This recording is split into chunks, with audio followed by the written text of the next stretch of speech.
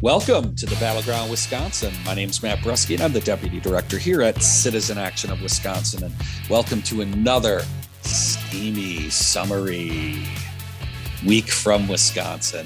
Hey, we got our full panel here, and that means Claire Zauke, the birthday girl, is with us. It's Claire Zauke's birthday, and we're really happy that she does not have the day off. Happy birthday!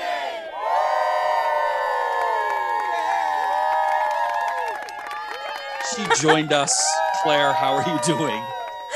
Thank you. I'm doing very well on this birthday morning. Well, I'm glad you chose to join us.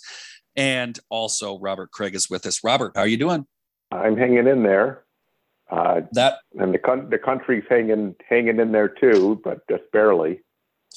That is a fair response. It is strange times. And Robert, you actually sort of highlight what we're going to start the show with. And we are going to talk about what's been going on in Congress. Folks, we're also going to continue to talk about what's happening with the COVID surge. Lots of news.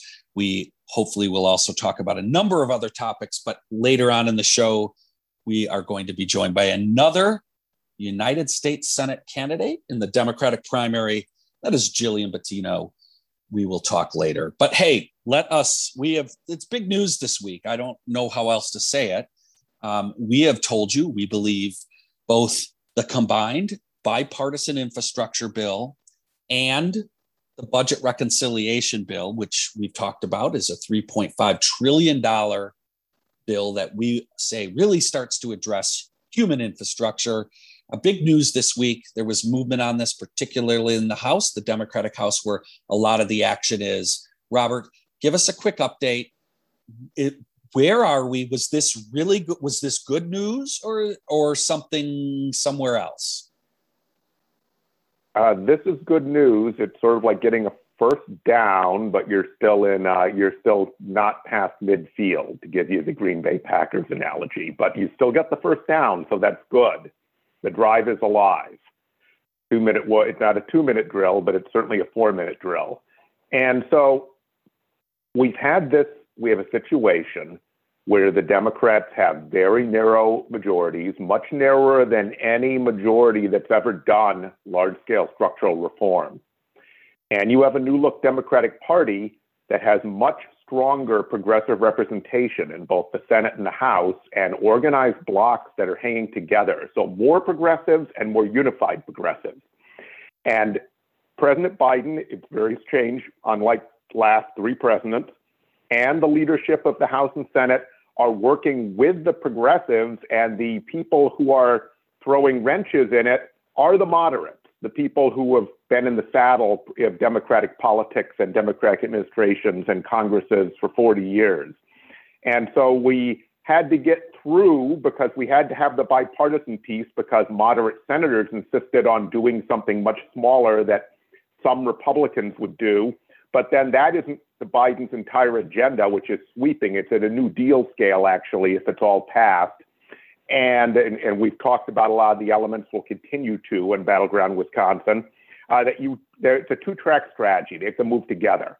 It happened in the Senate before the recess, and it was a close call, but all 50 senators voted for both, and the Democratic side, and a number of Republicans voted for the bipartisan part of it. And in the House, we've had this drama where 9 Congress people, moderates, actually talk show host Jeff Santos calls them the corporate 9. I think that's a good tagline for them, have been standing up and saying they will not vote for the broader package, the whole $3.5 trillion budget package, unless the bipartisan one is already passed and signed by the White House, which violates the whole agreement to do this together and to keep both sides together. And progressives refuse to budge because they'll lose all their leverage, and we won't do what we need to do if you give moderates that at the front end. And ultimately, they backed down, whether it was a deal or not. A lot of the press is calling it a deal because they supposedly got out of it a deadline of September 27th for a vote on the bipartisan plan. Nancy Pelosi straight out says, it's not a deal at all. What deal? I just told them what the schedule is. So whatever it is, Nancy Pelosi, who is one of the most effective House speakers in American history and the first woman House Speaker as well, has kept the drive going. But now there's a whole process on a short timeline for actually doing the legislation around the $3.5 trillion Build Back Better agenda that's in the budget resolution. Claire, your thoughts on this historic week? Yeah, so I want to lift up sort of one of the last things that Robert said, right, which is that I think it shows, lover or hater, the strength of Speaker Pelosi to be able to keep this sort of corporate, moderate group of congressmen in line enough to say, like, okay, you want to pass this infrastructure bill? Like, that's fine. We want to pass it too, but we're also going to do this bigger budget resolution. And I think what that's going to lead to is the bigger issue about actually writing the bills, right? So what happened this past week, as Robert said, is that they passed sort of this like high level framework for it. And now most of the members of Congress are going back to their districts to resume sort of like the recess, while behind the scenes, key members of Congress and their staff and committee staffs are writing the actual texts of the bill and building the actual policies. And the deadline for having that text done is around September 15th, which feels like not that far away, or well, feels like kind of far away. It feels like, oh, that's September, that's next month, that's fall, but that's something like 2.5 weeks away from now. And they have to generate thousands of pages of legislative policy. They have to vet the policy, ensure it passes muster for the filibuster-proof reconciliation process, and then, of course, get it scored, meaning get the financial cost of it analyzed, and then try to pass it. Like, it is a lot that's going to have to happen over the course of the next 2 to 4 weeks. And I think the key things to keep in mind are two things, which is one, we want to stay strong in showing support for having the overall size and scale of this package be as close as possible to the $3.5 trillion that is being proposed by the president and the Democrats, right? Like, that is super important. And there are a couple folks, you've heard their names in the Senate, Sinema and Manchin, senators from not Wisconsin, who have said that they would not vote for a final package of that size. And that's a problem, right? Because what are we going to cut, right? Are we going to cut the paid leave? Are we going to cut the universal child care? Are we going to cut healthcare? Are we going to cut prescription drug costs, right? Like, everything in this package is critical to the American public. So we got to stay true to that size and put pressure on the Senate Democrats to keep it at that size. The other thing that is going to be important to keep an eye on is what we call the pay-fors, which is, how are we going to pay for what is in this package? And there are two things that are on the table right now, and they're both super important. I feel super passionately about both of them. And they are, one, savings from prescription drug reform, which is mainly going to be used to pay for the healthcare investments in the package. And that'll generate anywhere from $450 billion to $600 billion. And that's largely through Medicare not having to pay as much for prescription drugs as they do right now, and then reinvesting that money. And then secondly, new revenue generated by making the tax code more fair and leveraging taxes on corporations and on the wealthiest people in this country so that they pay their fair share. And that revenue has helped to subsidize making the rest of our society healthier and stronger. One of the things I heard listening to both of you and just reading, we heard a timeline. Robert, you mentioned that Pelosi said all she was doing was setting a timeline. If I remember correctly, it's September 25th. And then Claire, I heard you say there's a goal of September 15th to get these things drafted. Comments from both of you, are we talking about it playing out essentially in between those 2 weeks, the 15th and the 25th? I think we're going to see a tremendous amount of activity before the end of September. I'll go to Robert for more thoughts. Look, this is going to be a land record, which means staff drafts legislation. Hopefully a lot of the drafting's actually been done already behind the scenes. And people sometimes think these senators and representatives are there with their quill pens writing legislation. No, they have very large, very professional staffs, and hopefully they're far along. The problem's going to be when there are disagreements about structure of things and the like, and that's going to take time. But the deadline is helpful. And I think this is a critical thing I'm going to throw in.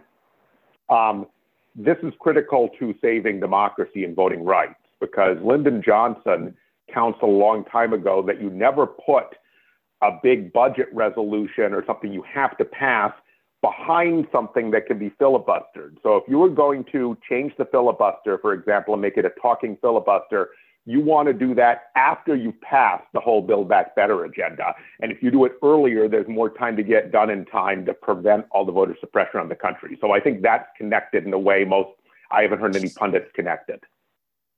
With that, folks, we are going to have to take our first break. I do want to remind our listeners, we are continuing to do events in support of this agenda. We got a couple events going on today, Thursday. Again, we record this on Thursday in Appleton and La Crosse.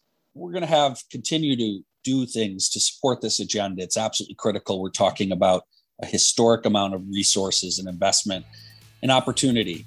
With that, you're listening to the Battleground Wisconsin. We're Citizen Action. You can find us at citizenactionwi.org. Welcome back to the Battleground Wisconsin. Folks, we have got to talk about COVID.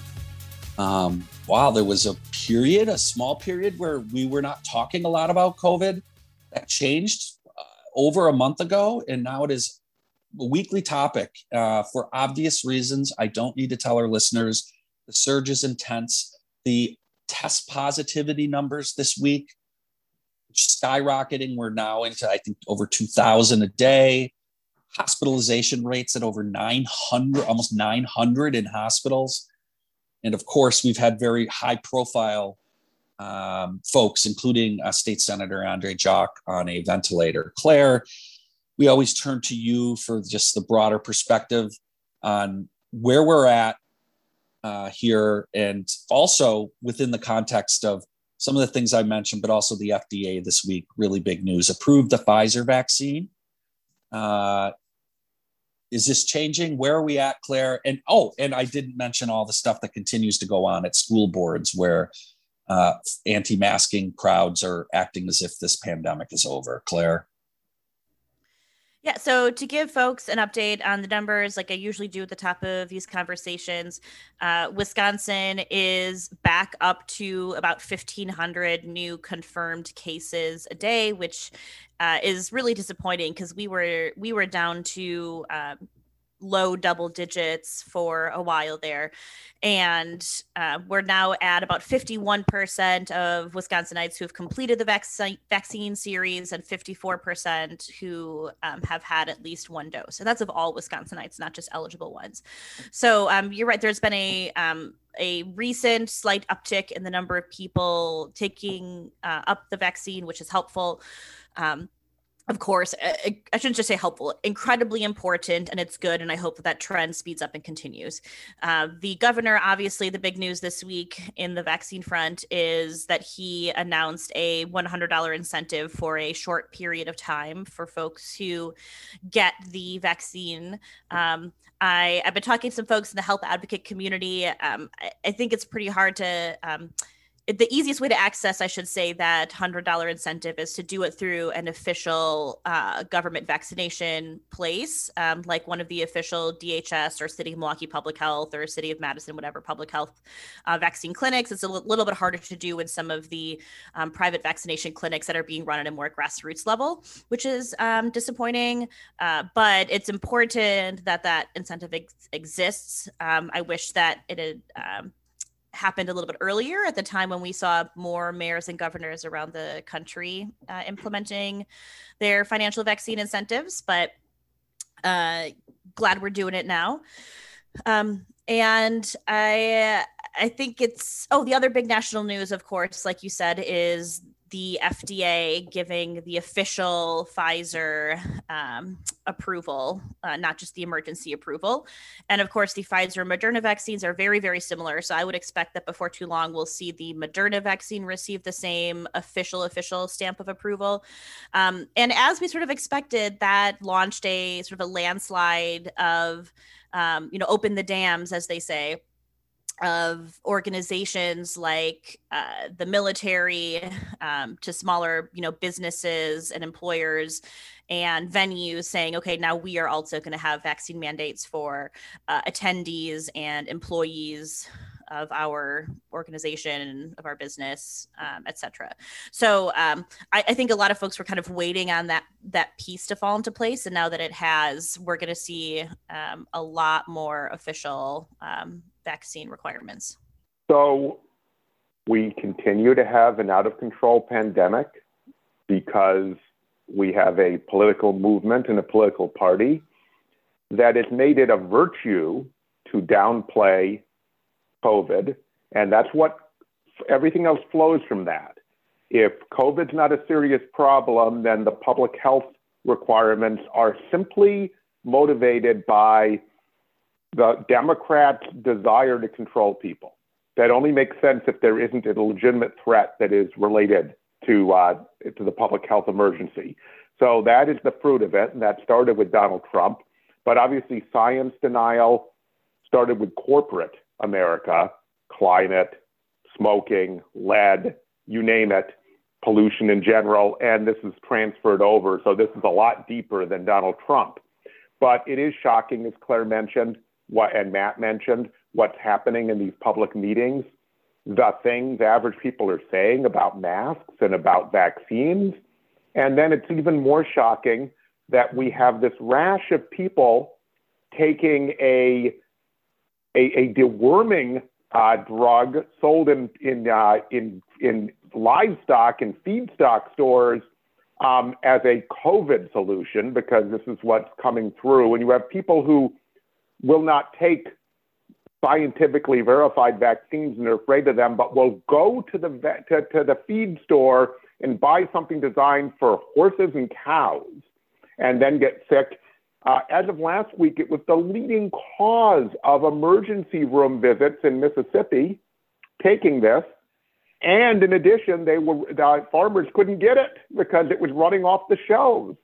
I mean, this would be a dark comedy book or movie if you wouldn't believe it. You'd say, oh, that couldn't happen. This is crazy. Well, that's what is going on. And that is the opposition. And that is the stakes in holding power and winning the next election, protecting voting rights, et cetera. But we have a senator here, coming back to Wisconsin. We're going to talk a little later to a Senate candidate, Ron Johnson, who is one of the main promoters of taking ivermectin, the cow and horse deworming drug, which has been put together at cow and horse-sized doses. Not a good thing for humans to be taking, not directed by any legitimate scientist. So we're beginning to see some firmness. Governor Evers, better late than never, has come out with the $100 gift card for 2 weeks if you get vaccinated. I'd like to see more boldness in that quarter.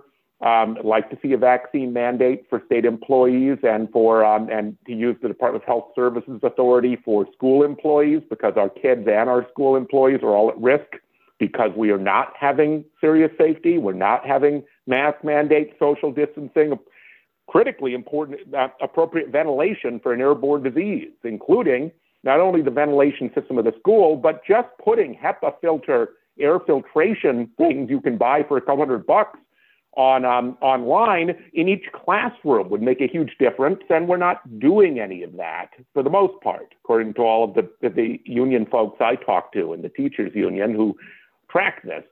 Biden has been stronger, but could be even stronger. He is calling for all nonprofits and all employers, now that the Pfizer vaccine has been approved, to mandate vaccination. And so we need that kind of activity, not only to make workplaces safe, but to raise our vaccine level. Our vaccination level probably needs to get to 85%.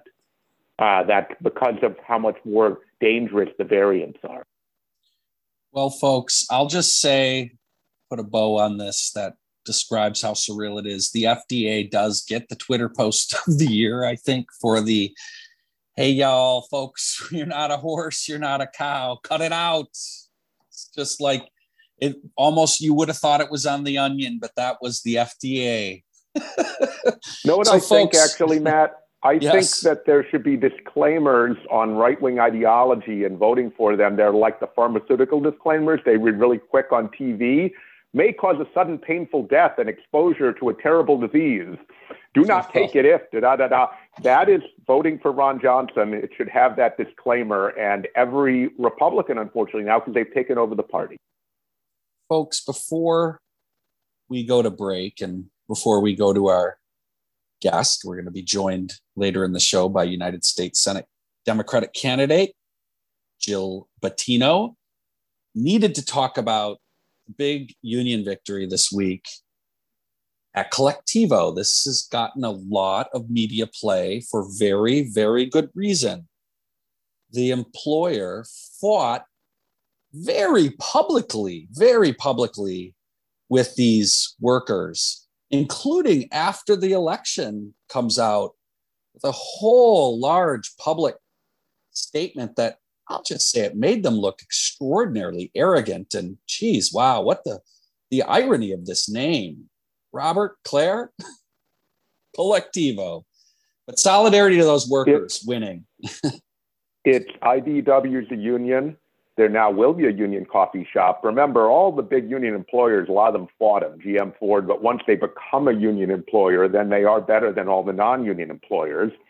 And it's a great victory for workers. It was a very close election. It came down to having a National Labor Relations Board that was willing to look at the legitimacy of all the votes, and they ran it during a pandemic. It was a very hard election, and these elections are rigged. It's like they won an election when there's voter suppression. If you think there's voter suppression going on in the states, you should see what happens in terms of union rules for elections, all tilted to management. So this is a great victory, but we need more of them too.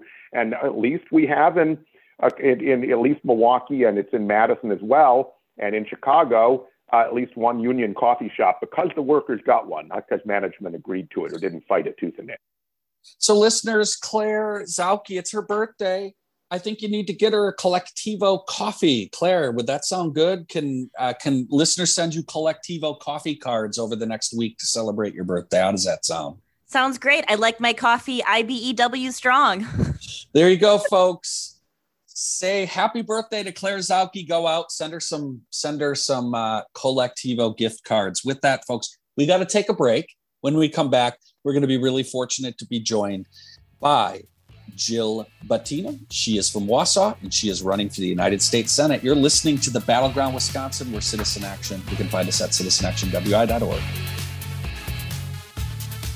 Welcome back to the Battleground Wisconsin. Again, we're Citizen Action. You can find us at citizenactionwi.org. Folks, we're really excited about our next guest. We have been doing a series of interviews with Democratic candidates for the United States Senate seat that is up next year.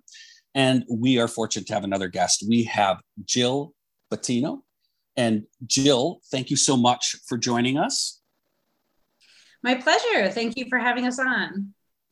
So Jill, I'll just say it, you're a little less known by a number probably of our listeners. So tell our listeners a little bit more about yourself and why you decided to jump into this really, really important Senate race. Okay, so I'm from Wausau, Wisconsin, and in the center of the state here, and I've lived in Wisconsin for 16 years. My husband and I are both physicians. I'm a breast radiologist, and he is a urologist. We have 6 children, and they range in age from 15 to 25, 3 girls and 3 boys. And my youngest is a sophomore in high school, and my oldest is a 4th-year medical student. So the reason I decided to get into the race is because a lot of my time over the last 10 years has been spent taking care of women in Wisconsin. And I have definitely appreciated an improvement in our healthcare provisions and accessibility of healthcare for many of our patients. However, I continue to struggle with the lack of healthcare and the obstacles to healthcare for many of our patients, and that includes being uninsured or underinsured with high premiums and unaffordable deductibles. So I definitely still encounter patients on a regular basis who have delayed their care, sometimes progressing to later stage breast cancer because of obstacles to healthcare. So that has been a really a big compelling reason for me to jump in this race. And then, also I have, a crew of kids that I'm trying to leave a better planet to. And it's become increasingly clear that the issues that we have really been struggling with and fighting against and for as Democrats, and the democratic principles, I think, that drive a lot of the Democratic Party have not been addressed. And so, some of those things are things like voting rights, and certainly, climate change solutions and healthcare accessibility and immigration are kind of, I think, the ones that are front and center. Certainly education and racial justice are absolutely on those lists, and they haven't been dealt with. And I think I'm posed to deal with those things. I've had about half of my time over the last 10 years has been spent in a regular job, and then I've intentionally, by design, set up my career so that the other half is spent working with the World Health Organization and the Pan American Health Organization to design global healthcare solutions. And that's meant all kinds of infrastructure work, policy building, community assessments, team building, and high impact sustainable change.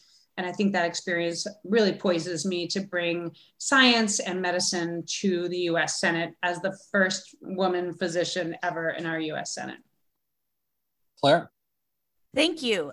As the sort of in-house healthcare policy person at Citizen Action, I am, of course, very excited to have a healthcare professional in this race, and particularly so that we can elevate the importance of healthcare as during this moment. And I anticipate that healthcare reforms will be a top issue in this midterm election and the next presidential election, because it has been for a while, but also we're still in a pandemic, of course, right? So can you talk a little bit about what will you consider to be the core parts of your sort of healthcare platform, and how you think your experience as a physician makes you, either maybe I would assume sort of specially qualified to talk and legislate on those issues? Yeah, so my stance is one that we hear a lot about, but I don't think is really comprehensively understood, and that is a single payer Medicare for all system. And the reason I support that is because, well, first of all, I'll explain what I mean by that. So Medicare for all means to me preventative health care, surgical and emergency care, end of life, long-term care and hospice care. Also hearing, vision, and dental care, addiction care. So I think, and psychiatric care needs to be more robust than it is right now. So, comprehensive care, which would also include reducing the cost of pharmaceuticals for folks by allowing governments to negotiate prices with pharmaceutical companies. So that's what I mean by that. And the reason I say single payer is because, in my global health work, I have the opportunity to work within countries that have both a public and a private system. And even in the US, I've worked in the VA system and in hospitals that have a VA, immediately next door. And what I've noticed is that the private system kind of undermines the integrity of the public system. So it lobbies against the strength of the public system, and they just really don't work well together. So you end up with an incomplete public service that is not as robust and cannot really address the needs of people who require that service. So in wiping that option away and investing completely and comprehensively in a public health program, we can build a robust service that covers everyone. And also, as a physician, I've definitely been paying close attention to the fact that we spend more of our GDP on healthcare than anybody else does, and that our health outcomes are poorer and are progressively getting worse over the course of time as our healthcare costs go up. So obviously, we're not doing it right. And other countries haven't done it perfectly, and there are some lessons to be learned, but I think that that's what we need to do. And we've known that for quite some time. We can do that. We can save a lot of money for our country and take care of everyone. Robert? So thank you for that explanation. That was far and away the clearest explanation of healthcare and healthcare policy we've gotten in a long time from any candidate in any race. So you're really showing your expertise. I want to ask you, I mean, single payer, right, it's the payment system. It's the private insurance system, which is not all of the healthcare system, right? And, you know, the largest amount of money in the system is not the insurance companies' cut. It's the health systems, which for our audience is the big hospital chains you see all over the country and all over the state that are usually the largest employer in a region. And then there's pharmaceuticals, right, which have a tremendous amount of power, and they have power beyond the ability to negotiate with them. That's obviously good, but it's not a panacea because we're giving them unlimited monopolies for medications that are life-saving and that the public in many ways paid for, once you look at all of it, right? And so I guess my question is, how does single payer get at all of that necessarily? In fact, I could see a single payer system that doesn't, that kind of bends to the incredible power of healthcare. I mean, in a state, the hospital systems have far more political power than the insurance companies, for example. And even though they're nonprofits, they function very much like for-profit organizations, in my view. So I want to get your view of how this is going to work. I think what you said and what policies need to accompany it, because I think that what you said about how the private system works against the public system and has more power, that's very insightful, and I agree totally. But I want to see where this plays out in policy, because too many folks who are progressive just say, have Medicare for all and it's done. But that it isn't. You have to create a whole new system that, as you're talking about, is focused on health, not focused on profit. So for me, when I say a single payer, I mean that the government is the insurance company. So the government is the single payer system. And that means that all other forms of health insurance, essentially, other than perhaps elective procedural care, would be gone. And the government would create a hospital-based budget that is based on previous years' needs to serve that community. And that's going to vary from region to region, depending on the demographics and the diseases that are more prevalent in that community. So the benefit is that the government would also be the negotiator with the pharmaceutical companies. And that means that all of the money that the taxpayers are investing into scientific research for the development of pharmaceuticals that are then sold privately. So we put our money into our taxation system. The system invests that money into, let's say, the National Institute of Health or other grants with private pharmaceutical companies. They develop a drug, and then they own the drug, or it's sold to them. The rights to that are sold to them, and then that's charged back to the American people, who are essentially paying for it again, and then as a ridiculous over cost. All of that would be removed, and we would have a more ethical mechanism of creating competitive pricing and competitive research for the American people that they're paying for just once for the research, and then again at its use at a reasonable cost. Does that answer your question? We'd need books to answer it with the question I asked fully, obviously, but that added more detail to your thoughts on how to do this, and some very, very good detail. So with that, we're going to take a break. You're listening to Battleground Wisconsin, or Citizen Action. You can find us at citizenactionwi.org. Welcome back to the Battleground Wisconsin. We are in the middle of an outstanding interview with Jill Bettino. She's a Democratic candidate for the United States Senate. Robert, I know you had a quick follow-up. Yeah, we've been talking about what single payer would really mean in terms of the system and digging into it at a very high level of policy. So what Jill brings to the table as a candidate is a deep understanding of our healthcare system and its flaws. You brought up how much more we pay per capita, right, than any other country, which is always striking when you see the charts.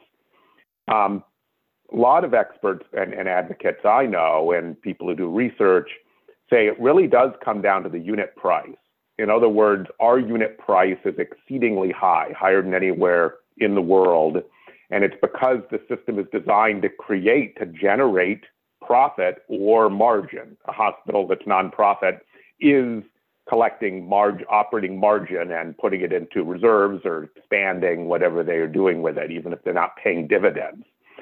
And there are a lot of experts that say, quite frankly, the closest thing we have now to assessing the fair price for a service, I mean, there are some flaws in it, is Medicare, which actually does set a price for all the basic services it pays for, and it's adjusted based on regional factors. There are a number of other adjustments, but hospitals, when you try to do reform or piecemeal reform, like public options, and this has happened in places like Colorado and New Mexico or California, not only do they say they can't survive on the Medicare rate, they say they can't survive on 200% of the Medicare rate or 300% of the Medicare rate. And I know there are some experts, there was a paper in Health Affairs a couple of years ago that argued there'd be a huge transition because of the way they're structured, the way a Marshfield Clinic or a Mayo or a Gunderson Lutheran or an Aurora, an Advocate Aurora are structured, but that what you could do is set it higher, and then ratchet it down gradually so they could readjust their business model. But I want to get your sense of the role of the unit price and how you use a single payer system in order to get to what amounts to a fair price for services, because that's why it's so expensive. And in fact, it's a huge tax on every employee there to understand, because it's a huge percentage of their wages. When you get tax-free health care from your employer, this is money not available for your wages. So when your employer pays $26,000 for a family plan, that's money they could have given you to compensation. So I think that, one of the reasons that healthcare is so expensive right now is because the need for, basically the economic model is based on the existing system. To transition to something entirely new is going to be, definitely, it's going to be painful. And we will need to work very closely with hospital systems, and their needs are going to be different, whether they serve a rural population or a metropolitan population, or they've served a predominantly private payer group of patients. So we'll have to collaborate and discuss with them very carefully to make sure that they do survive a transition. Part of reducing cost is to reduce redundancy. So, right now in Wausau, for example, there are way more CT scanners and MRI scanners than we necessarily need. They're not running all the time. If I walk into the room, at 5:00 at night, none of the CT scanners are necessarily being used, or an MRI scanner may not be used. So we have a lot of redundancy in our system, and that's built, I think, for the specific purpose of cherry picking, procedures that are higher reimbursement in order to subsidize other services. So, there are highly reimbursed services and less highly reimbursed services. And what we really need to do is look at what the services are and how they should be fairly reimbursed under a different type of system that values the service and isn't based on this economic model of insurance companies. So that's going to be a transition that we know we need to make.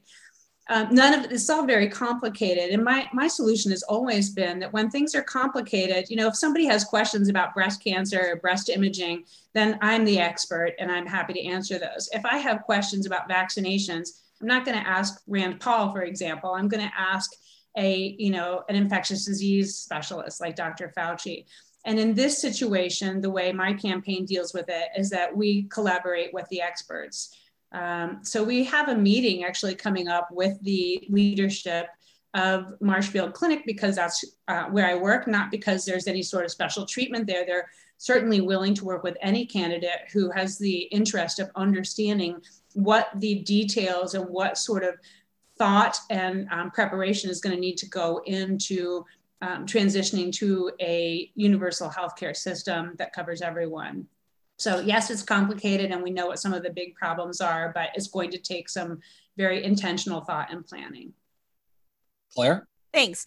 I know we only have 5 or 6 minutes left, so I want to ask you about the last component, because we've already talked about sort of Medicare for all, single payer, and prescription drug reform. So I want to ask you about the last sort of part of Citizen Action's federal healthcare platform, and then we can maybe talk about something non-healthcare related, which is caregiving. And because not all caregiving is medical, right? Sometimes caregiving is just about being able to make it through the day-to-day activities of our lives. And a big part of what the debate that's happening at the federal level right now is, should we be investing in caregiving, both family caregivers, like, parents and siblings who care for children, parents, relatives with disabilities, but also professional paid caregivers. So I want to know if you've thought at all about, caregiving as an issue and investing in our country's care infrastructure. Mm-hmm. So I think this is a really, as you alluded to, a really important and perhaps unrecognized piece of our healthcare system is in-home care and other types of care that are provided outside of the inpatient scenario and maybe outside of a facility. And this is very near and dear to me. I have, over the last 6 years, nursed 2 parents as they've had their final days, been on home hospice care, one of them during the pandemic, where we did not have adequate support and couldn't get the help we needed because there were so many people who needed help. And also my very favorite brother, it's actually my only brother, but he's my favorite also, is a preemie who's now 41 and has special needs, and I'm his guardian.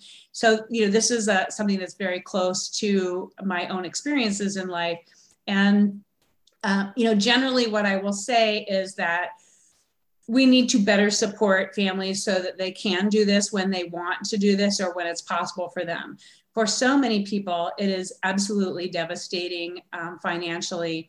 And just, in my own circumstance last December, when my mother-in-law was on hospice care and at home, it was expected that family took care of her, and it was really impossible.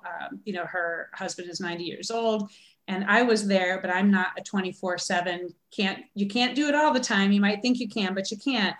And I think for about 3 weeks of care, we ended up paying out of pocket for about $15,000, which is completely unaffordable for the majority of people. And she had long-term care insurance, but it didn't kick in until, I think it was 3 to 6 months or something like that.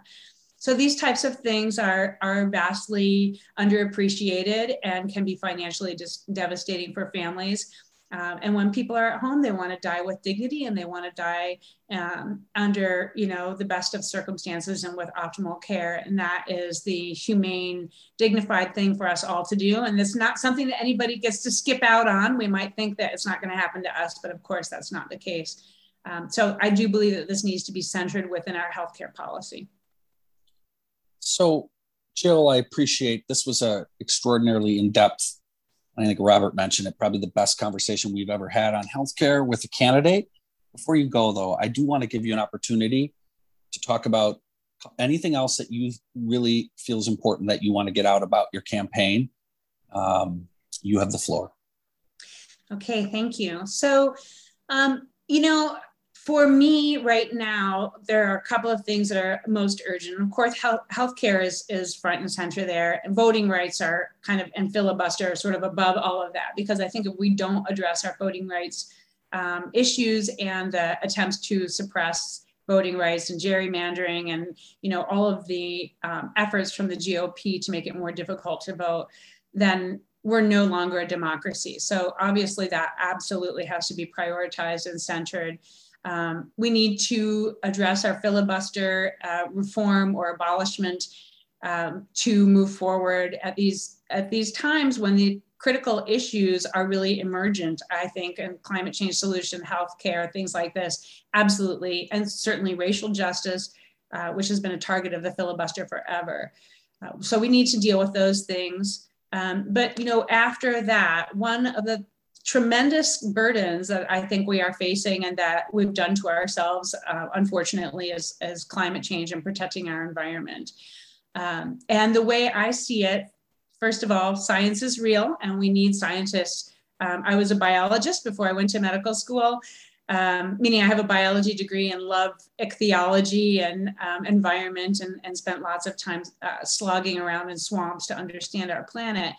And we need people who understand our planet really fighting this battle, not just talking about the legislature, but actually kicking and screaming and pushing it through to have urgent, sustainable change.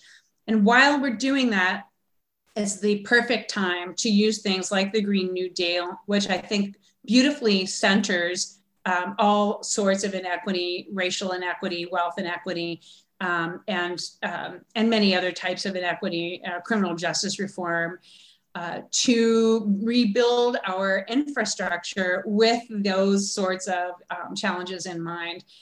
So I would like to see this explosion of work that is impending on our infrastructure with a bipartisan infrastructure bill and the reconciliation that is coming along after it. I would like to see that also center the growth of our unions so that people can have a fair wage and can have a retirement with dignity and safety on their jobs, and that we can really use the model that unions have had for forever about getting a fair shake and really taking care of folks. So that's really important to me, and I'm really pushing for that. And I could go on and on about that another time. Well, look, we really appreciate the time, the thoughtfulness of this conversation, that you're running for office and bringing your particular expertise to this campaign. Thank you so much, Jill. My pleasure. Thank you for having me. And with that, folks, we have got to wrap up this episode of the Battleground Wisconsin. We want to thank our producer, Brian Woldridge, who makes this show happen every week. And of course, we really thank Jill Bettino for joining us. Folks, we'll see y'all next week here at the Battleground Wisconsin.